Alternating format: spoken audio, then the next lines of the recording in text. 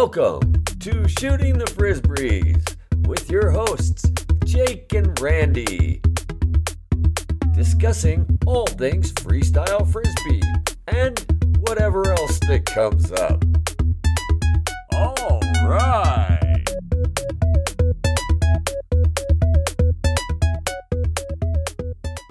Welcome to Shooting the Frisbees with Jake and Randy. Hey Jake, how you doing today? I'm doing pretty well. How are you, Randy? I'm doing pretty good too. So what's going on in your world these days? Yeah, so I actually just got back from another bike trip to Volcano National Park, and it was just as epic as the last two that I've been on. So one of the things that we got to see was the big new crater where the lava used to come up and bubble, but now it's just this giant crater. It's probably 100 times the size that it was before, and so it was very impressive. But it was also beautiful weather, full moon, so we were out riding at night, and we really didn't need lights because the moon was so bright in the forest. It was just wonderful. So that was a positive note. Wow, well, that's good to have some positive notes, considering what crazy times we have upon us with this whole coronavirus situation. I know it's really impacting the Frisbee community a lot, as well as friends and family and everyone. So nice to know that there's some positive stuff happening as well. Yeah, we kind of got lucky because we just snuck in under the travel wire, but I know the coronavirus is impacting a lot of travel these days. So I heard that Frisbeer has been canceled because of the coronavirus, but it's impacting City versus City round 3, New York versus Rovereto. Many of the players are not able to gather to be able to perform for the event, so we will actually have to reschedule round 3 for City versus City. Exactly when we do it, we don't know yet. We're going to just have to figure it out and play it by ear, but we'll definitely do it before we get to the semifinals because we have to figure out who's going to make it to the next round. With that said, we're still planning to keep round 4, Rome versus Bologna, on schedule on April 18th, so look forward to that happening, and if anything changes, we'll certainly let you know, but the plan for now is to keep that one on schedule. Fingers crossed that we can get through this and get back to some kind of normalized routine, because this really sucks, and I just don't know where it's going, and I can only hope for the best for everyone out there. So thoughts and prayers to all you out there, folks. Yeah, definitely. Thoughts and prayers are out there. I guess the one silver lining is that we can all practice our tiny room skills, jamming in the living room. There you go. I might even have to go into my car or something, make it a really tiny room just so I can be isolated. So what do we have on the docket for today's episode? Yeah, today's a fun episode.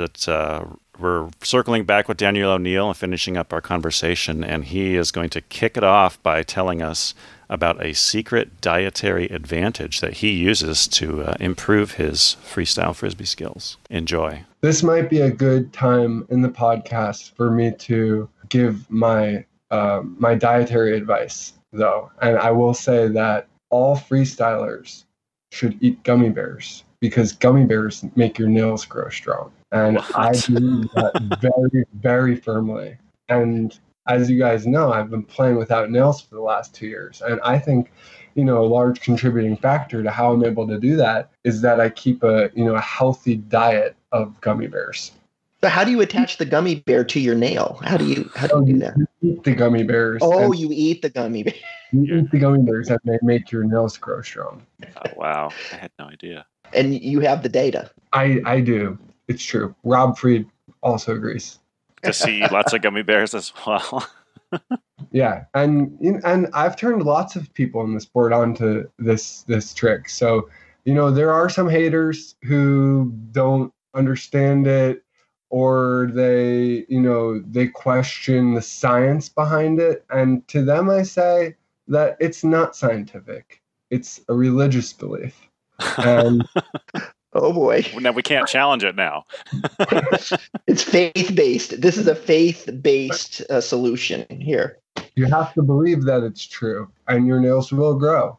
Wow. All right, there it is. No. The statement has been made. So, Daniel, you mentioned not playing with nails. How come you're making that choice? So I've been playing without nails for the last couple of years, and it's a phase. Like I wouldn't say that I'll not wear nails again.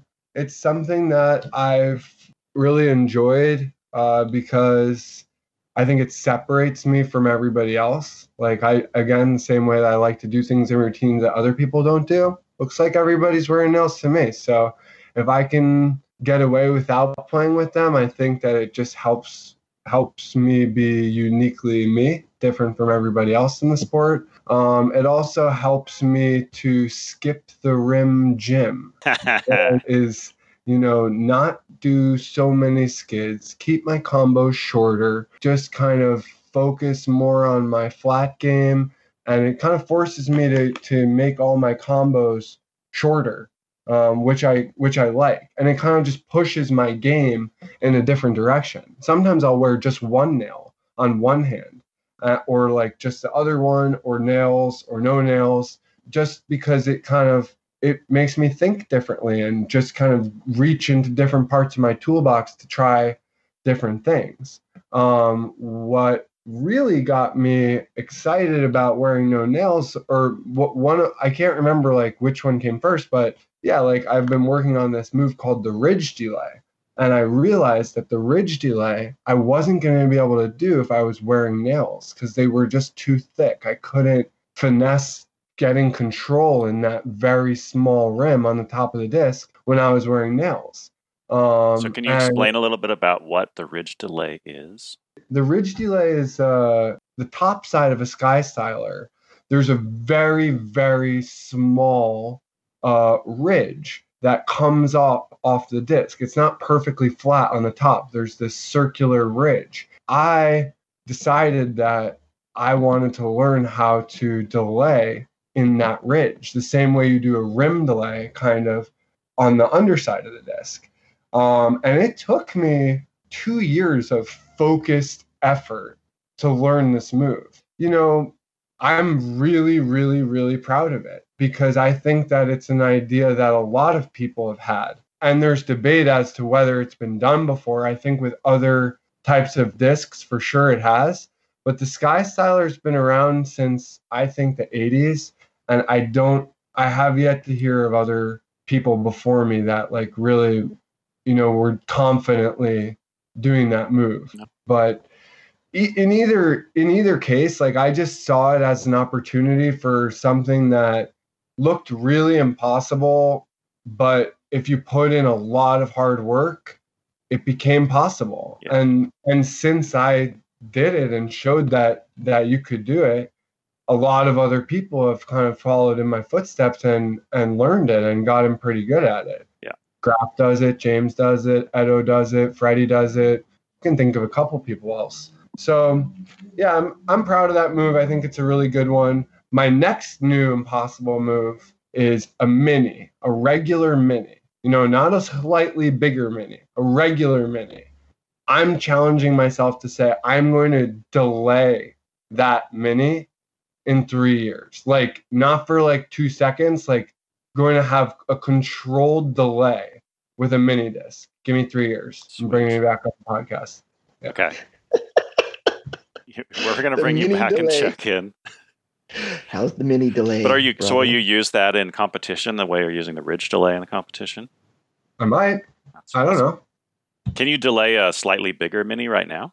Yeah. But that's the thing. And that's the same thing as saying, oh yeah, well I can do the ridge delay and you take out the whammo and you do it. But right. That has to be the ridge. Right.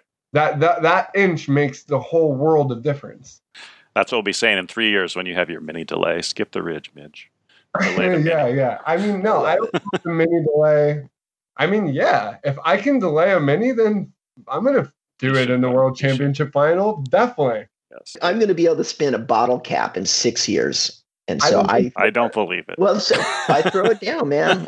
Call me back in 6 years. All right. So you play without nails to challenge yourself in different directions. What other things do you do to challenge yourself in different directions? One of the most freeing things is when you put like constraints on, when you like narrow your scope of what you're allowing yourself, or kind of put a problem in place or put like a constraint in place on how you play. That can actually be very freeing and open a lot of creativity. So that's like kind of what not playing with nails can do. And similarly, sometimes I'm like, you know what? This whole day, I'm going to be like Randy and I'm not going to guide us once, because that's just, I go to that. It's there for me. And if I force myself to not do that, then I'm going to have different ideas and push myself in ways I don't normally. Or you know what? I'm only going to spin my body clockwise, because usually I spin counterclockwise. But some days I'll go out there and I say, today I'm only going to spin counterclockwise. And I'll force myself to work on that. I don't know, like just give yourself little different types of challenges and restrictions so that each day is different, and so that you don't fall into the same habits, the same, the same structures. Like I'm always trying to surprise myself. Yeah, I think that is the real key about always trying to keep the surprise element to yourself alive. Because once you kind of start getting caught in your little world, it's really hard to break out because you just get comfortable and you forget how exciting that surprise can be and what a reward it can be. Yeah. So one of my favorite constraints in a jam was we decided to play with 2 discs. We had to keep both discs moving the entire time. And it was crazy because you can't watch both discs at the same time. So you have to sort of keep in your mind what's going on in both places. And what we developed over time was anytime you're going to pass the disc. And so this is the other thing. We kept the Mob Op style totally. It was all about passing. It wasn't just take it and do an indie. And so sometimes 2 discs would just come at you. And so what we developed naturally over time was say the person's name who you're passing the disc to. And so if they're not ready, they'll immediately know, oh crap, I better be ready. We got to a point where we could actually keep both discs going and keep shredding. And it was freaking amazing. But it was, you know how you're on when you're really focused on the disc, and then the disc kind of moves away and you sort of take a break. And then the disc comes back and you're on. We were on 100% of the time. And so it took about 30 minutes and we just couldn't play anymore because we were so destroyed. Crazy. It's like multi-ball pinball. It's like you got to somehow slow everything down in all that panic. Yeah. That's cool. Yeah. Interesting. I'd like to try that. The funny thing that happens is you hear your name twice and I would freeze. Like, oh, what do I do now? And poof, both discs hit you. I was going to say, yeah, that's where you take it to the head and you're like, oh, well, this isn't fun. Well, it's not supposed to be fun, Randy. Yeah, but then you challenge yourself. You're like, okay, I know I can get both of these. I just have to come up with a solution, right? And sometimes you do. Okay, well, let's venture back into some other things here. So is there anybody who you really want to partner with that you have not already partnered with? I really want to play with Fabio Sana. I've never gotten a chance to compete with Fabio, but I really respect him as a person and as a player. And so I always thought that me and Fabio would make a good team, and I hope to play with him someday. I was supposed to play with him 1 year in Frisbee, but he had a family emergency and couldn't make it at the last minute. So it's tough now that he has 2 children. Right? Yeah. 2 now, yeah. Yeah, that's the first one that comes to my mind. Yeah. So what are some of your favorite routines that you've built? You've got a really nice body of work that you've already created in this young career of yours. The easy answer is the 2 World Championship routines with Paul and James. I'm really proud of the routine I built with Isle for this past World Championships in 2018. I thought that we made a really good team and that we showcased our skills in a really good way. We built something that I think was really different from the other teams. I wish that we had a chance to do it again. Maybe we will. And I look back at our routine, Randy, very fondly. 2012, in the Worlds, we were already talking about the wind earlier. It was tough for us, having built that one inside, to do it with the same confidence and joy that we got to when we were indoors in Virginia. But just the process of, working with you and with the music, and we had such silly ideas. So that one was really, really fun for me. Yeah, I will just echo that. I'm really proud of the body of work that I've done, but that one really does stick out for me as well, because it really was just it just connected all the pieces that I love about the storytelling and the music being a partner and just sort of the joy of doing it. You guys crushed it at Virginia State's in the semifinals, and that's on video. So people, I encourage you out there, go watch it because it was magical. It was so engaging, and the creativity, there were moves in there that I've never seen before or since. And I don't know how you just go from this is brand new to I can do this in a routine, but damn, you guys did. It was amazing. Any others that come to mind that me and Emma's Thriller routine, just the I'm proud of the way that we both grew as players from when we first did that in 2011, and then what we put out in 2018. But yeah, really, really love playing with Emma. She's such a competitor in the same way that I am. She is so fierce and such a long range. She can get to anything. I mean, she's a rock as a partner, and it's just so cool to play with somebody where you don't have any question as to whether they're going to do their job. She's so consistent. So Daniel, how do you get so fucking high on your Gaitus? Well, yeah, I think that elevation is one of my strengths in the game, and it's a way that I can distinguish myself from the rest of the group. I think it's extremely visual. I love watching basketball, the NBA. These dudes jump. They jump high, and it's exciting when they jump high. So I try and look like them, and I try and think like an NBA power forward when I go into my Gaitus. Yeah, I like jumping. It's one of the aspects of the game that I enjoy most. We were talking before about how everybody focuses just on the disc sometimes, but I'm really thinking about my body and trying to make my body fly the same way that the Frisbee flies. And I also love the way that, you get that incredible height, but you have hang time. It's like somehow you have this extra second of float because it just defies gravity. So it's very cool. Yeah, thanks. So Daniel, what is your favorite kitchen utensil? Well, I really like this thing that you use to scoop loose tea leaves. It's kind of like got these two little circular parts, and you clamp the back to open it up like a Venus flytrap and catch a little bit of loose tea, and then you can steep that tea. Yeah. Wow. How would you make a move with that utensil? Oh God, there's lots of things that you could do. You would take it in on the delay, and then you open it up, and then it's kind of like a claw delay. And then if you had a really, really good one, you could catch it in the mouth of the tool. I was thinking you could do a third side delay with the claw open on the outer rim. Like a tooth delay, but with the jaws of the teaspoon. What a great way to end our conversation with Daniel O'Neill. Fascinating to hear what people's favorite kitchen utensils are. And I must say, Jake, I love the way that you were thinking of implementing that teaspoon strainer. I really thought that was fascinating.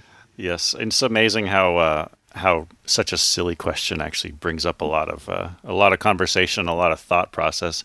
I was thinking about it even since then, and I thought that I could spin up the disc and then do a cuff move like the Magellan 360 and actually go all the way around the world and bring it back to where it started. I love that. That's very cool. So speaking of the podcast and finishing up with Daniel, we actually are going to take a little bit of a break until after City vs. City Rome Bologna on April 18th. We want to take some more time to get some of those interviews completed that we mentioned in our last podcast. We're super excited to share that with you. So it'll just be a momentary hiccup without any shooting the frisbees, but we're going to come back with some really cool stuff. Yeah, definitely. And if you're not caught up on your Shooting the Frisbees, this is the perfect time to go back and listen to some episodes. Or if you have a favorite, like Dougie Fresh's Top 10, I recommend go listen to it again. That's good. I mean, there's 108 to choose from, right? That's right. Totally. There's lots of content. So on that note, I guess I'll talk to you next time, Randy. All right, Jake. Talk to you next time.